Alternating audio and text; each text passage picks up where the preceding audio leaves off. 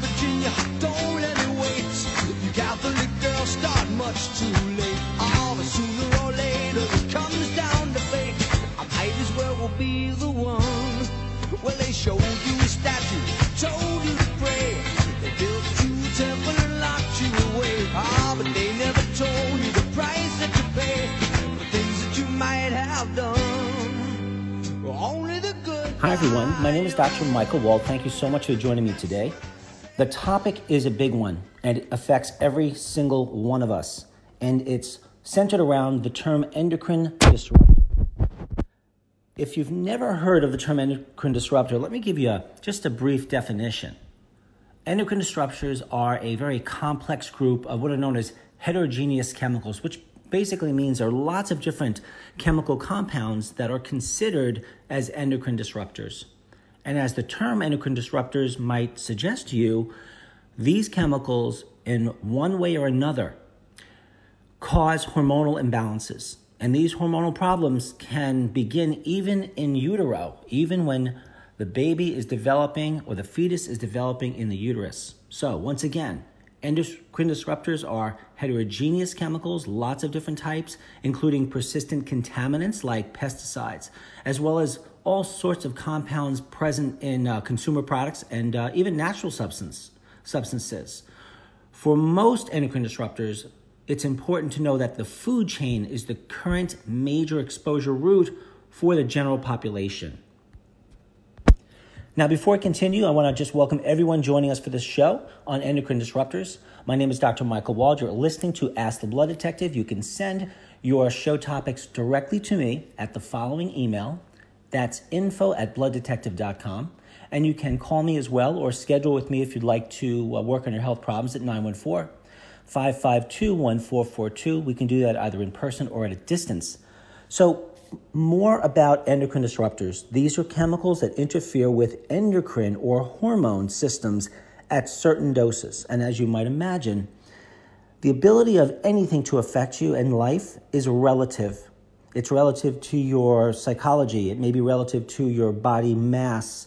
It may be relative to your current level of health. It may be relative to what medications you take, what nutrients you take. So endocrine disruptors, just like everything else, are based upon their potential to do harm is based upon the individual, which is why it's so difficult to blame endocrine disruptors for the cause of so many different diseases, because in the world of medicine, you see, when a doctor sees a group of patients, and if there are lots of people that report to his or her office or the emergency room that have similar or the same symptoms, it's easy to say, hey, there's an epidemic and it's in the population and there it is. But endocrine disruptors can look like bladder cancer in one person today and lung cancer or a colonic polyp in other individuals 10 years from now. And I would even go so far to say, this is my personal opinion, that the whole concept of disease and cause is far more complicated than you might think. A good deal of us will blame, let's say, how we feel, symptoms that we're experiencing on something we were exposed to, let's say, yesterday. And maybe that something yesterday was gluten. But perhaps that gluten exposure was just another straw, the last straw on the camel's back of exposure to toxins such as endocrine disruptors over the course of your lifetime. So I know it's complicated, but all I really need you to get from that part or this part of the conversation is that endocrine disruptors are out there. The chances of us experiencing health problems because of our exposure to endocrine disruptors is extremely, extremely high.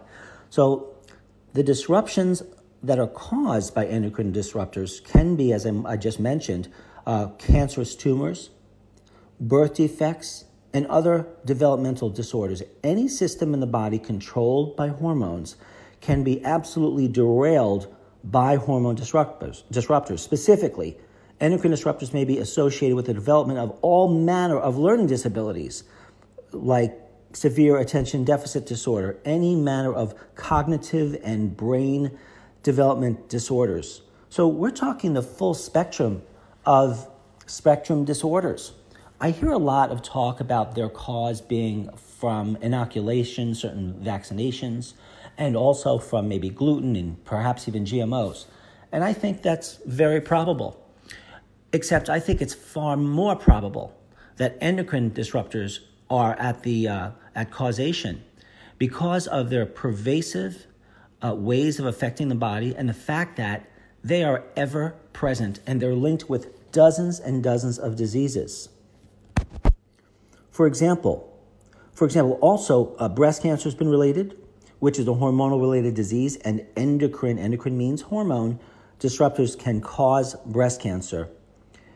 Prostate cancer, thyroid, and not just thyroid cancer, but even hypothyroidism or hyperthyroidism, lower high thyroid, and other cancers, sexual developmental problems such as feminization of males or masculizing effects that you might see in females, such as more prominent muscle mass or larger breasts, but even conditions such as polycystic ovarian syndrome, PCOS, or something as simple as a hair on the body in places you don't want, problems with blood sugar, including, what you should know is that the Endocrine Society, a well-respected hormonal educational group, released a statement on endocrine disruptors, and they're abbreviated, just so you know, EDC, endocrine disruptors, endocrine disrupting chemicals. They specifically listed obesity as being caused by endocrine disruption. So you can have exposure to various chemicals that affect your metabolic rate, causing you to be obese, or the endocrine disruptors can promote inflammatory and or toxic effects and insulin resistance, giving you obesity, diabetes, causing female reproductive problems, male reproductive problems. I see people all the time that are trying to get pregnant, trying to have a baby, and they spend tens and tens of thousands of dollars on expensive drugs that we don't even know the long-term effects of. But my point here is that there is no thought, absolutely no thought given to causes of why these people are infertile. Commonly, there is hypothyroidism.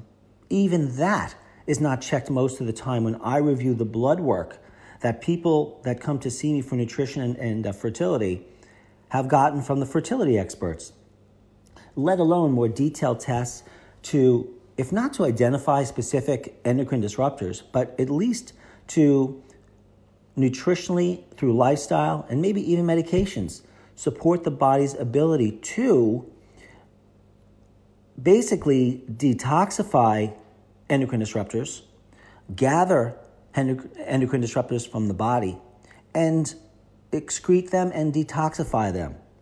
Of course, detoxification comes first and elimination comes last.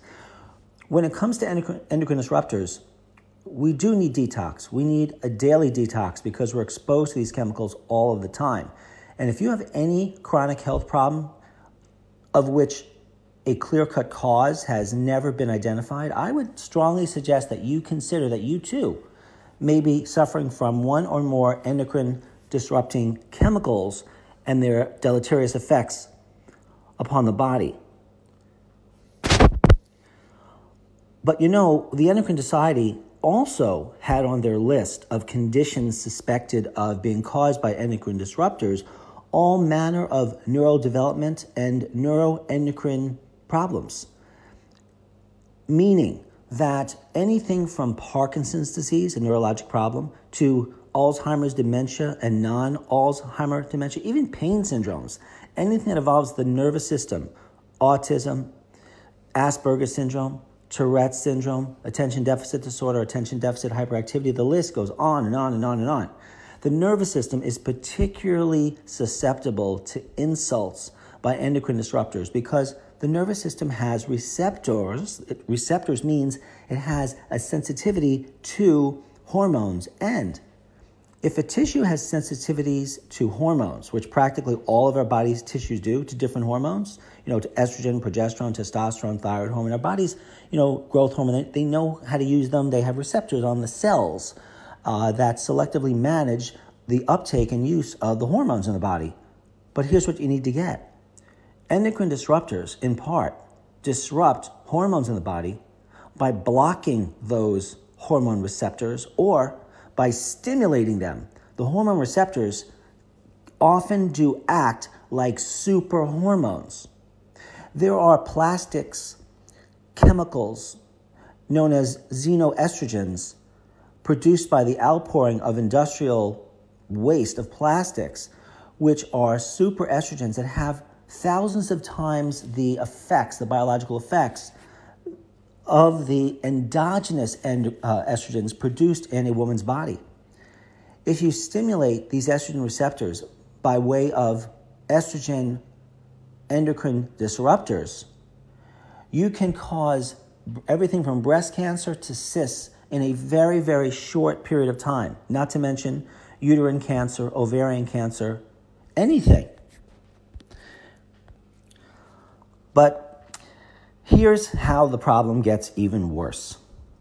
The critical period of development of most organisms is between the transition from a fertilized egg into a fully formed infant. As the cell begins to grow and differentiate into the different parts of the baby, there are critical balances of hormones and protein changes that have to occur. They must occur. A dose of disrupting chemicals may do substantial damage to a developing fetus just because of this hormone interfering process. The same dose of a chemical or endocrine disruptor may not significantly affect the mother. It could affect her offspring. And that offspring grows up and years later, even decades later, could suffer from the adverse effects of hormone disruptors in the form of cancer or memory or Alzheimer's disease susceptibility, even heart disease, when the mother did not have an issue because of the selective way in which we all hold on to and detoxify various chemicals, which include, of course, endocrine disruptors. So I'll say that again. The same dose of endocrine disruptors may affect a developing child, but may not affect the mother. And it does seem to be true that it is that transition phase from when a fertilized egg becomes and starts to form an infant. That particular part of development is when endocrine disruptors affect us the most. And again, the baby doesn't have to be born with 3 noses. It can be born looking absolutely fine until those hormone disrupting problems gain pace and show up at some point in that person's life. And of course, as you can imagine, there has been controversy over endocrine disruptors. You've got some groups out there calling for swift action by regulators to remove all endocrine disruptors from the market, and regulators and other scientists calling for further study. Some endocrine disruptors have been identified and removed from the market. For example, the drug called diethylstilbestrol, DES. I'm sure you've heard about it. But it's uncertain whether some endocrine disruptors on the market actually harm humans and also wildlife at the doses in which wildlife and humans are exposed. This is something that the FDA and other groups talk about all the time. They're like, well, we know that these endocrine disruptors are a problem for everyone at some big dose. Just about everyone will have a developmental or health problem, immune disruption, neurologic problems, other hormonal problems, you name it. They know it. But they say it doesn't seem that at this smaller level that people are affected. Once again, I would have to say, in my opinion, that most problems in life, most health problems, are because of small changes and perturbations and damages that add up. And then one day they get to that point and then we have a problem. But when that process of, let's say, small amounts of damage occur from endocrine disruptors, people exposed and animals exposed, they don't seem to have a problem. But they do have a problem. These groups that are claiming, like the Food and Drug Administration, that a certain amount of these endocrine disruptors we should allow, we should not overstate their potential problems because we don't seem to see anything. It exactly reminds me of genetically modified foods. So for those of you who are familiar with me, you know that I wrote a book called Frankenfoods, The Dangers of GMO. When I wrote this book, when everyone was crying about there wasn't evidence for GMOs to be dangerous, and there wasn't evidence to suggest that GMOs did not cause cancer like lymphoma. Now you see television commercials by lawyers, legal firms saying if you have non-Hodgkin's lymphoma and you've been exposed to GMOs, you need to call us. Why and how is this the same as endocrine disruptors? First of all, GMOs are examples of potential endocrine disruptors. So is gluten, just so you know. For example, we know, every gastroenterologist, every endocrinologist knows that for a person with, let's say, celiac disease who is exposed to gluten, half the time, 50% of the time, they'll have intestinal problems that are very easily recognized as celiac disease, and that's diarrhea. The other 50% of the time, the symptoms are called something very, very strange. They're called extraintestinal, which simply means outside of the gut. So that person might have just like a chronic skin problem, and that's known to happen in a very specific way in celiac disease. It's called dermatitis herpetiformis. And then, this is my point, gluten can act as an endocrine disruptor by causing Hashimoto's thyroiditis, an autoimmune condition of the thyroid gland. So the FDA is saying, hey, we don't think that these endocrine disruptors are a problem for everybody, so the amounts that are in the environment are acceptable. We just don't want people exposed to more than that. Except we can't control these exposures, folks. You're exposed to endocrine disruptors and they cause problems that may be cumulative in you or that come and go. So they're not easy to even diagnose as being from endocrine disruptors. And again, the same thing is true of food allergies, gluten, and GMOs. You can't really tell. The only way to know if these things are actually the cause, are you ready for it? Okay. Is you eliminate that suspected insult entirely from your life for 2 to 3 weeks. Let's say 4 weeks if you really want to be thorough. Then you add it back. You either eat the gluten, eat the GMOs, and see what happens. But then you need to do that more than once because lots of people will react due to what is known as a placebo effect. They have a way of having their body be affected by the reintroduction when it really isn't the substance they're eating, but it's their psychological response, which only goes to underscore the power of selective reasoning and the power of the placebo effect, not just in causing symptoms that are adverse, but spontaneous cures. So I am not one of these individuals that are in the old school and they somehow believe that a placebo effect is a fake effect. It is a real biologic effect that we can control, and we can learn to control much more often than some of us are now. So in terms of endocrine disruptors, it's one of those things, everyone, that is so pervasive in the environment that even if they were outlawed, we could never remove them from the environment. It just cannot happen. So what do? Well, there's probably a few things we can do. And I'm going to discuss this in a lot of detail soon, but I'm going to mention right now, though, the one thing we can do is we need to take the appropriate nutritional supplements that are targeted towards reducing the adverse effects of endocrine disruptors, blocking and binding to and dismantling endocrine disruptors, and also transforming them in the body to forms of chemicals that can be easily excreted. We got to get rid of them because endocrine disruptors love the body. They transform into chemicals. And if you do the detoxification wrong, here's something you may never have heard. If you attempt to detoxify anything, endocrine disruptors like 17-beta estradiol, the bad estrogen, or pesticides or herbicides or fungicides, or metals, heavy metals, which, by the way, folks, heavy metals are endocrine disruptors too. They screw around with hormones, causing disruption that affect every single system of the body, causing every problem that you can imagine. If you detoxify these things wrong, think of it this way. There are 3 phases of detox. I've mentioned this in my shows before. You might want to listen to my other show called Everything Detoxification. But I'm going to tell you that's key fact in about 10 seconds, and it is. We have 3 phases of detox, phase 1, 2, and 3. The body needs to mobilize those endocrine disruptors, or any toxin that you are feeling must be eliminated. And those toxins, because they stay in the body, they are known as fat soluble. They stay in the fatty tissue, including the membranes that surround practically every cell in the human body. So toxins are ubiquitous. They are everywhere.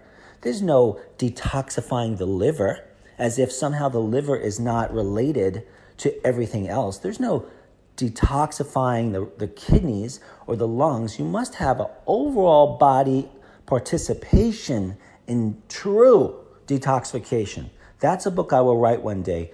True detoxification, because a lot of so-called detoxification out there isn't detoxification at all. We don't have any evidence that we're detoxing anything.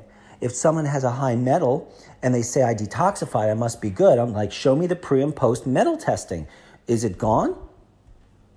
So if you detox wrong with the wrong foods and nutritional supplements, you will take those fat-soluble endocrine disruptor toxins, or any toxins, by the way, folks, and you will turn them into a different chemical that is actually more toxic than the original chemical you started with. Now, what I just told you, that an initial toxin, if you detoxify it incorrectly, can become more toxic than it originally was, I didn't make it up. It's not even a holistic concept. This is a fundamental, well-known truth about the process of what's really called detoxification. Detoxification is not consistent, by the way, with the toxicology textbooks. They call it detoxification. It doesn't really matter. It's just that if you're going to discuss this with, let's say, a physician, you want to use the right terms. Otherwise, they think you're uninformed and just not worth listening to. So you need to use the right terms. Another one I hear a lot is Lyme's disease. It's not called Lyme's disease, it's Lyme disease. So these things sort of matter. It presents you differently in front of healthcare providers. They may take you seriously in a different way. So we're going to talk a little bit about how to properly detoxify, except you can imagine the kind of detoxification that you might need depends on what your exposures may have been. So when I sit with a person, I go over their entire lifespan and I want to know about their exposures. Do you live atop of a cleaners? Do you live in New York City? Are you living upstate? Are you living in New Jersey? You get the point. We need to go through a careful environmental picture of what your exposures may have been over the course of your life, because sometimes things really come up.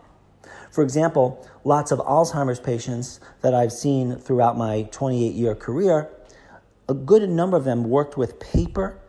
They worked as on printing presses or on newspapers, or they were architects. Not all, but far too many of them.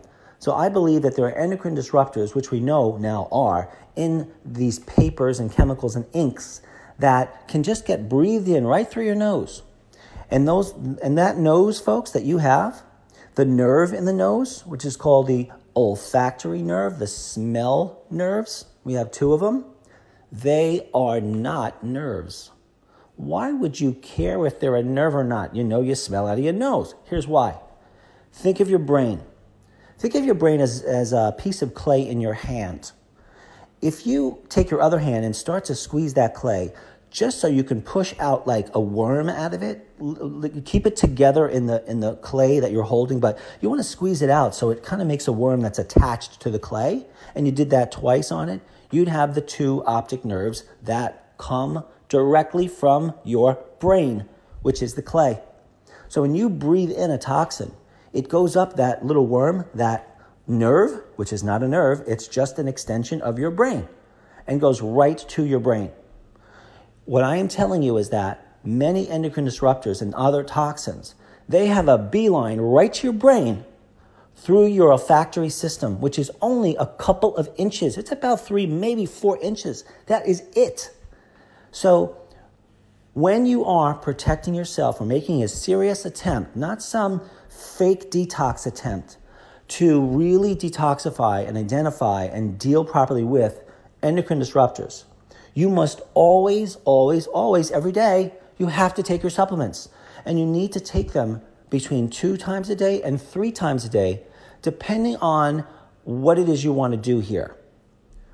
For example, there are xenoestrogen endocrine disruptors, which I mentioned earlier, which are the compounds made from plastics manufacturing. And they are always in the environment. When you sleep, when you wake up, when you go through your day, they're always there. And partly, I'm just saying partly now, quercetin and other phytonutrients might help to block them. And if you don't have those nutrients in your blood all the time, you are not blocking and binding to and detoxifying constantly your constant, never-ending exposure to not just endocrine disruptors, but all disruptors. So remember, there's phase 1, 2, and 3. You have to have the right nutrition for phase 1, for phase 2, and don't get stuck in phase 2, folks, because that is the phase where those endocrine disruptors are more toxic. You have to eliminate them through phase 3, which means your body takes them, turns them from fat soluble to water soluble.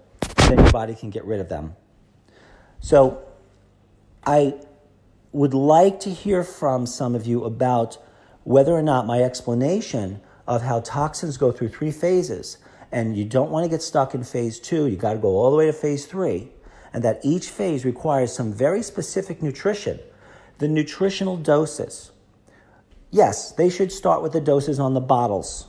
Unless you are 10 or 15 pounds more overweight than you should be, then you probably should increase your doses by another half. But better yet, one of the things that I do is I measure body composition. I've talked about it before. It's a simple test which tells me your metabolic rate and what percentage of your body is muscle, water, and fat. Your basal metabolic rate and other bits of information taken from the body composition test will give me a very nice idea of the dose of the supplements that you need for best protection against endocrine disruptors and toxins in general. Look, you've been to your doctor's office at some point in your life, right? And the doctor has said, okay, well, I'm going to give you this drug at this dose. And then they might have said, well, and you're 50 pounds overweight, so we're going to go a little higher. So they increase the dose at times based on total weight of the person. But we know that that is wrong because it could even be the opposite of what you should do. The dose should be based on the lean body mass of the patient, which is the active mass that acts upon and with medications and nutrients. So very, very important to figure out the right supplements, but the right dose for the right person at the right time, like all day, like twice a day to 3 times a day, you need to be taking your nutrients. Should you take them with food? Should you take them without food? Should we reduce certain plant compounds in your diet because they might have endocrine disruptors in them? Or do we not? Okay, let's move on. Now, endocrine disruptors are found in many household and industrial products, even so-called products that are natural. And the list of endocrine disruptors is extremely long. And some people that I see have natural products in their houses, but they don't realize that they have potential endocrine disruptors in those products. So I have no choice but to sit and discuss and figure this out one person at a time. But what you should know is that, like I said, endocrine disruptors are in tons of household and industrial products. And they are substances that interfere, and here's a definition, with the synthesis, that means the production, the secretion, the transport, the binding, action, or elimination of natural hormones in the body that are responsible for proper and healthy development and fertility and maintenance of cellular balance. What we love to say in natural medicine is homeostasis.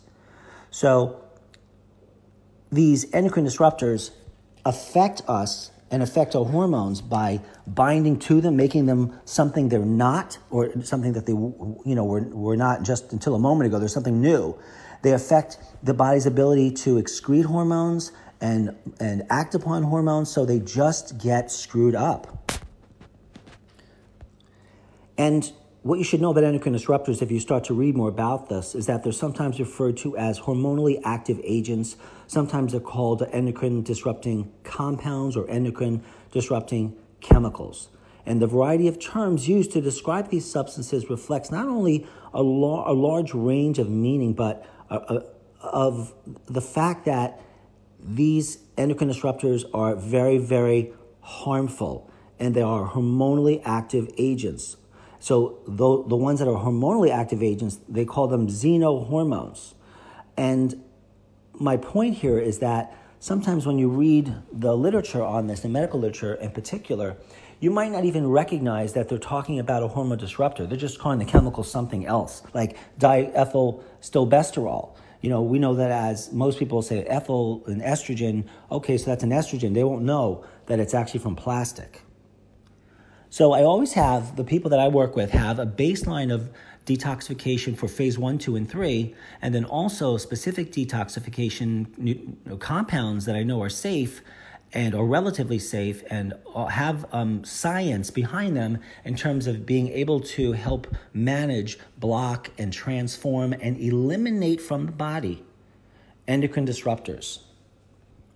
So I'm about to give you a short but important nutritional list of nutrients, nutritional compounds that are probably appropriate for all forms of detoxification of endocrine disruptors. But as you can imagine, the detoxification needs to be specific for the person, the toxin or toxins, consideration of all other health issues. It's not like you can really just do detoxification for a person and, let's say, not affect their cardiovascular health if they have cardiovascular disease, or if you want to help someone's gut problem by, let's say, removing gluten. I mean, that's going to affect their protein intake, which could affect something else. So these are generalized detoxification supplements that I think practically everyone needs, although there are contraindications to certain nutrients for different people. But pretty much these are what most of my patients will be on. And then I go further beyond this short list I'm giving you to maximize the focus and detoxification and, importantly, the elimination of the endocrine disruptors. So I will use whey protein, a whey concentrate specifically. I feel that that's the best. We need proteins for several phases of the detoxification process. Different amino acids and proteins found in whey improve immunity. They increase and support what's called phase 2 detox, where we're in the middle of transforming these endocrine disruptors from fat-soluble toxins to water-soluble toxins, and also for holding on to lean body mass. Lean body mass is what does all the work in your body. So I will use a whey protein concentrate for that purpose. One could use a vegetarian protein, preferably one with rice and peas, and I call it Detox 5, and I sell that on my website at blooddetective.com. Overall, probably the vegan is a better choice because it is lower on the acid-ASH scale. It doesn't produce as much acid in the body, the plant proteins as opposed to the animal proteins. And you'd follow the directions on the bottle for something like that. And then I use something called Superbugs. So Superbugs is a product of probiotics, as you might imagine. And the thing about proper detoxification and denaturization, breaking down endocrine disruptors, is that we need quite a number of different types of what they call synergistic probiotics, several species of Lactobacillus acidophilus, several species of Bifidobacterium acidophilus, and you'll find those in the Superbugs product. And I also use N-acetylcysteine, NAC. So some of you may have heard of N-acetylcysteine. You do not want to use cysteine alone. You want it to be the acetylated form. So N-acetylcysteine is important for lots and lots of important things. Of course, the most important here is it is an essential compound for phase 2 liver detoxification. So once again, when we're talking about true detox. We really mean we need to use compounds that are actually the ones that our body's detoxification mechanisms require. So, for example, spirulina is not going to be an effective endocrine disruptor. Is it a detoxifier? Possibly. Does it help elimination? Maybe. But N-acetylcysteine is proven again and again and again. And again, I say this sometimes, not with disrespect, but even the medical profession has this in their toxicology books, as being an essential compound. When they're describing it to students reading these books, they don't say to them that, no, this is a substance you can buy in the health food store. Except you probably don't want to buy it in the health food store. You want to purchase it from your healthcare provider because your healthcare provider has done the legwork to make sure or produce him or herself pharmaceutical grade supplements like those that I have. So we want N-acetylcysteine at a minimum of 500 milligrams every single day. And the thing about N-acetylcysteine is, other than just binding and transforming various endocrine disruptors, it helps repair a lot of the damage that certain endocrine disruptors have upon cell membranes and other cells, tissues, and organs through its very, very strong antioxidant effect and its ability to increase a very important what's called the tripeptide in the body, which is an amino acid complex made of 3 amino acids, and it is glutathione. For those of you who guessed it, so glutathione is absolutely required for proper detoxification, elimination, transformation of endocrine disruptors. Now, milk thistle, an old, tried and true herb. So milk thistle is absolutely fundamental for everyday consumption and needed in at least a 300 milligram dose of the what's called the Silybum marinatum extract. The seed portion needs to be used, and that 300 milligrams of that extract should yield silybin, which is the active ingredient, no less than 240 milligrams. Those are consistent with the studies, and that's what I use. Again, you can go to blooddetective.com, you go to the supplement section, you download a single page, you could order any of these things there. And also, I should say about the milk thistle that it is important for both removal and excretion and also repair of liver cells that are affected by many of these toxins. But it doesn't just have its effects in the liver. Almost everything, well, actually everything that I've just described doesn't simply work only in the liver. It's important, too, when you're detoxifying properly, that you use a pharmaceutical-grade CoQ10. So the CoQ10 that I use is in the ubiquinone form because it's the most studied. You want to start with at least 100 milligrams. And CoQ10 helps to upregulate the mitochondrial energy production, which is absolutely required for the cellular energy to disrupt endocrine disruptors, if that makes sense. Maybe I'll give you a couple more here before we continue a little bit more. Those of you listening know that I have 4 superfood detoxification products. They are simply called Detox 1, Detox 2, Detox 3, and Detox 4, and they're different colors. One's purple, one's red, one's orange, and one is green, based on the concentration of the different plant products. I took years figuring out these amounts. So quite honestly, it does frustrate me when someone will come in and see me and say, well, I already have a green one, or I have a red one. And then we take a look at what's in them. And then when we look at the medical studies on the National Library of Medicine in terms of the doses I have, the combinations I have, the synergistic balance that I determined, they're not all the same just because it's green. So not all supplements are the same, folks. I know a good deal of you, maybe even most of you are aware of this, but some of you are not. And you're taking supplements for years that are either worthless or even harmful or simply not doing the job well enough.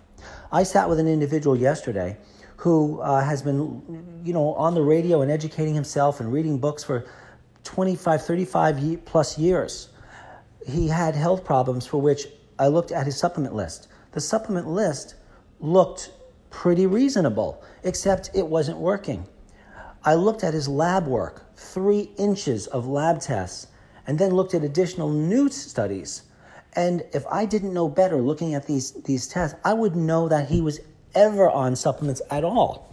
But in all fairness, he could have been far worse off without them. It's just I'm so used to seeing better results, so much better results than I had seen with him on what he was taking. I had to conclude that a good deal of what he was taking was either not working, of poor quality, and or he had, maybe there were other reasons, and there were, like he didn't absorb normally.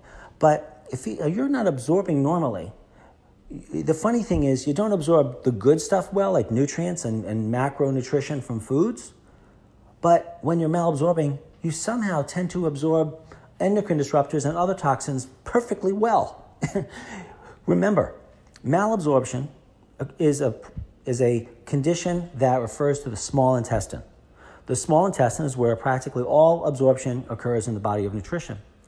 When you have malabsorption, there is generally a leakiness, right? Leaky gut syndrome, leakiness of the small intestine. The tissue breaks down. The tissue of the small intestine, it's a tube of tissue, right? And tissue is made of cells. So a bunch of little circles make up this tube called your small intestine. Those circles are the cells. But when you disrupt and shrink and break apart and damage those cells, there's a lot more space now between them, right? That's the leaky gut. And those larger spaces, they allow foods to fly through, organisms from your intestinal tract to fly through, and also endocrine disruptors. And guess what? All of those things that slip through, folks, they have access to your entire body and can do anything and generally do create all sorts of havoc. So once this stuff is out there, it's in your blood, and there you are living your life, and you're breathing in stuff, you're drinking stuff, and if you think just purifying your water is going to do it, think again. That's only one source. If you breathe, you need true detoxification. That means you need to have nutrients such as the ones that I'm talking about, and a few others in a moment, that really can help eliminate these endocrine disruptors and other toxins from your body throughout the course of the day. The truth of the matter actually is that we really need nutritional supplements 3 times a day. And listen, I'm human too. I do not take my supplements 3 times a day. I have to admit that to you. I just don't get around to it sometimes. But that's a problem. That means there's going to be an opportunity for endocrine disruptors that are always there, waiting for their opportunity to do something, potentially. So there are ways around this, sometimes taking higher doses at noon if you think you're going to skip your PM dose. That's something I work out with individuals, but important to keep in mind. So the Detox 1 through 4 products have a very impressive balance of phytonutrients, which can disrupt hormone disruptors. And if you're of normal weight, you take 1 level scoop. I've increased this dose since my last show. 1 level scoop now of each of these mixed together, diluted in water to taste. You just drink that once a day. If you're overweight by more than 50 pounds, you're going to need 2 drinks of Detox 1 through 4. That's DTOX 1 through 4, 1 scoop, diluted to taste, twice a day if you're 50 pounds or more overweight, or 1 scoop of each mixed together at the same time. Some people think that I want them to take Detox 1 first and then take Detox 2. I do that depending on certain problems and endocrine disrupting techniques. But I'm giving you what is good for everyone in general, with few exceptions. But having said that, that is a perfect segue into my disclaimer. I don't know you. You should not be taking nutrients without some supervision from a professional like your doctor, if he or she is trained, and someone qualified to monitor you on nutritional supplementation. I'm going to mention one other supplement at the moment, and I call it True Detox. I've mentioned that word a couple of times, or that phrase, True Detox, a few times, because again, most individuals that I have seen, they have the determination, they have intelligence, they have experience, they have knowledge about what they need to detox, but they're not taking the most appropriate nutritional compounds for their specific detox problems. So I put together a product that I call True Detox, and it has some of these it contains all of these key detoxifiers that we all need for detoxification. One is choline. I haven't mentioned choline yet, but choline is absolutely required. We need at least 200 milligrams a day, every day. And then the milk thistle, I told you, no less than about 200 milligrams. And then L-methionine. That's a very important amino acid that is required for a phase 2 liver detox of toxins. Turmeric. First of all, I love turmeric. It's big in the news. It's always been awesome. And the only time not to take it is if you're on blood thinners, because it can thin your blood too much and then you can have a hemorrhagic stroke. Has that been reported in the literature? Not that I know, but I have to tell you that because it's theoretically possible. But as long as you're not on blood thinners, this product, True Detox, would be a good idea. You won't see it on the website on blooddetective.com. You'll need to write it in at the bottom of the page. It's that new. So the first batch of this stuff is coming out next week or the week after. And then the turmeric needs to be a minimum of 80 milligrams. Not a lot of turmeric, actually, but when you combine it with the 100 milligrams of L-methionine and the 200 milliliters of the milk thistle extract and the 200 milliliters of the choline, it acts much better. And of course, the N-acetylcysteine, as I mentioned, another amino acid called inositol, yet another called glycine, and both inositol and glycine should be at 25 milligrams minimum. And then very important for hormone disrupting effects of nutrition, disrupting the hormone disruptors or the endocrine disruptors, is DIM. And the thing about DIM, or diindolylmethane, is that it's from cruciferous plants, and those cruciferous plants have nice quality DIM, but you'd have to consume 4 or 5 plates of cruciferous vegetables a day to get the basic lowest level dose that you would need, which is about 200 milligrams of DIM. But when you combine DIM with the products that I've just mentioned, the choline, the milk thistles, the L-methionine, the turmeric, the NAC, the inositol, the glycine, the DIM dose needs to be around 20 to possibly 40 milligrams a day. It needs to be much lower when you combine it properly. And then lastly, alpha lipoic acid. Alpha lipoic acid is a strong liver detoxifier. It has all kinds of other effects in the body too. It helps peripheral neuropathy. It works extremely well for high blood sugar and balancing blood sugar. It's a general antioxidant, not just in fatty areas in the brain, but also watery areas fatty areas in the body, but also water areas in the body. So lipoic acid is fat and water soluble, which means it can go into and its levels can increase in both fatty areas like the breast tissue or the brain or the cell membranes of all the cells that have cell membranes, but also the watery areas of the body like the systole. That's all you need to know is it can go everywhere. And if it can go everywhere, it can help clean up a lot of damage everywhere caused by endocrine disruptors. When scientists measure the amount of endocrine disruptors, let's say in their study animals, they basically find that the endocrine systems in these animals are loaded with endocrine disruptors. So just to be clear, the endocrine system, the hormonal system, consists of glands, and these glands in the body, like the thyroid gland, secretes hormones. And hormones travel throughout the body, and they act as chemical messengers. They're literally a language. So hormones interface with cells that contain matching receptors on their cell surfaces. Wow, that's a big one. But if you understand this, you really understand endocrinology. Let me repeat it, but differently.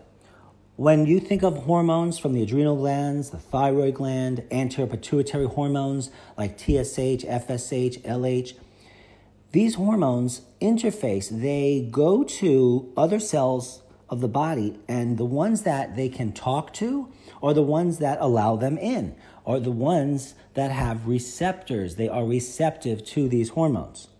But these endocrine disruptors, they screw up that relationship. They screw up that relationship on a number of levels, but that's one of the ways, by interfering with the hormone receptors. So endocrine disruptors disrupt the hormone receptors, and they might act as a hormone. stimulating the receptor, or they might act as an anti-hormone, blocking the receptor.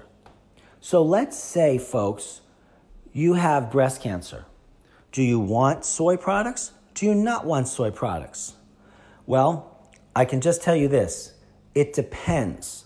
But what I can tell you now is, in some people, soy products, which have a chemical structure, well, they have compounds in them that have a chemical structure that looks a lot like estrogen in the body. But it's not estrogen. It's not even a hormone.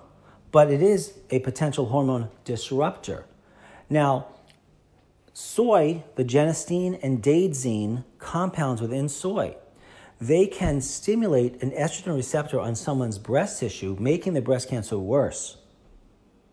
Or they can stimulate the estrogen or testosterone receptor on a man's prostate, making that worse. Or it can block testosterone receptors at a man's prostate or block estrogen receptors at a woman's breast tissue and help them. Wow, that's confusing. The same thing, genistein and daidzein in soy, can help or hurt someone? Yes. So when patients say to me, Dr. Wald, is soy good for me? Is DIM good for me? Should I be taking milk thistle? And I say to them, it depends on your needs. Certain things like milk thistle, I say, yes, I can't think of a reason you shouldn't be taking that. But there are things in the area of hormone disruptors. Remember, there are hormone disruptors in foods. There are additives in foods that are hormone disruptors. Even organic foods can have hormone disruptors. GMO foods and chemicals and pesticides, herbicides, fungicides, chemicals, metals in the air that we breathe, we're all exposed. And if your diet is perfectly clean, well, that's fantastic. But it's not going to do it all. Like I said, we need supplementation, in my opinion, that allows us to promote true detoxification. For those of you joining us late, or you've joined us at some point during this very, I hope, interesting and practical conversation, my name is Dr. Michael Wald, and I host this show, which is Ask the Blood Detective. I practice clinical nutrition in Westchester, New York, in the town of Mount Kisco, Somers, and Katona, located an hour north of New York City by the Metro North. And I want to invite everyone listening. I did this last show. Please come to my new open house in Somers. It starts at 3:30. It ends at 7:30 p.m. I'm going to have delicious vegan, vegetarian foods. We'll be giving tours of the office. You'll see the technologies. You'll see the whole place. I'll be giving short presentations. It'll be very relaxed. That's on October 23rd, which is a Friday. You do need to RSVP, which you'd want to do by emailing me at info@blooddetective.com. That's info, like information, @blooddetective.com. You can call me, that's the second best way, at 914-552-1442. The date again, mark your calendars, please. Invite your friends. October 23rd, which is a Friday, from 3:30 to 7:30 p.m. It's going to be such a fun time. Also, you'll be getting a free health bag that I put together with all kinds of cool stuff in it that you'll love and appreciate. And I want to shake your hand. I want to thank you for listening to the show. And you can give me your topic ideas. Okay, so a few other parting thoughts regarding endocrine disruptors. Please realize, if it hasn't dawned on you up to this point, is that endocrine disruptors can affect every single tissue in the body. So endocrine disruptors can cause any number of cancers in certain people. And you might not have thought of those cancers as being hormonally related. Endocrine disruptors can, and I have no doubt, cause Alzheimer's, dementia, and other forms of dementia and brain decay, including minimal brain dysfunction, which is kind of like dementia, but a lot of people have aspects of minimal brain dysfunction. They just have no memory anymore. I can give you so many examples as I think about this. But my point here again is these conditions, we know that they can be caused by hormone problems. But most individuals, and you may not be most individuals, think of hormones as the sex hormones. So you think that maybe fertility issues would be affected, possibly skin quality, hair, nails, teeth from estrogen being blocked, or produced not so much in the body, or erectile dysfunctions or libido dysfunctions. And maybe if you're a little more sophisticated in your thinking, you're thinking, well, endocrine disruptors, that would cause thyroid problems and anterior pituitary and adrenal problems and ovarian issues. You're correct. That would all be true. But once again, the organs in your bodies, think about them: your brain, your heart, your thyroid, your small intestine, your large intestine, your adrenals, your muscles, your lymphatic system, etc., your nervous system, all of it has a different sensitivity to different hormones. And that's why this can be so confusing. So as I said when I opened up the show, if you have chronic health problems that you have not sufficiently gotten answers for, I would suggest you consider looking into the whole endocrine disrupting concept and adjusting your supplementation to account for it very, very thoroughly. Your total body weight is a factor in the dosing, your body's composition of lean organ mass. Do you absorb normally? Heck, if you have a blood acid-base balance that's wrong, even that can affect the way in which hormone disruptors can affect you. The list goes on and on. I wish I could talk more about all of this, but I want to thank you all for listening.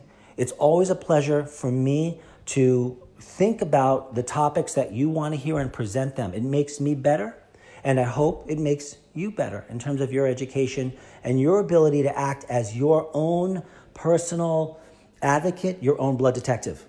My phone number is 914-552-1442, RSVP for the open house, which is in Westchester, an hour north of New York City, by emailing me at info@blooddetective.com. I need your phone number, I need your name, and how many people you think might attend. Thank you so much. Take care, everyone.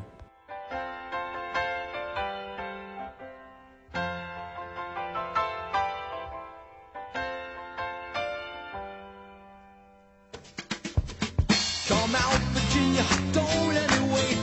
You Catholic girls start much too late. Oh, but sooner or later it comes down to fate. I might as well be the one. Well, they showed you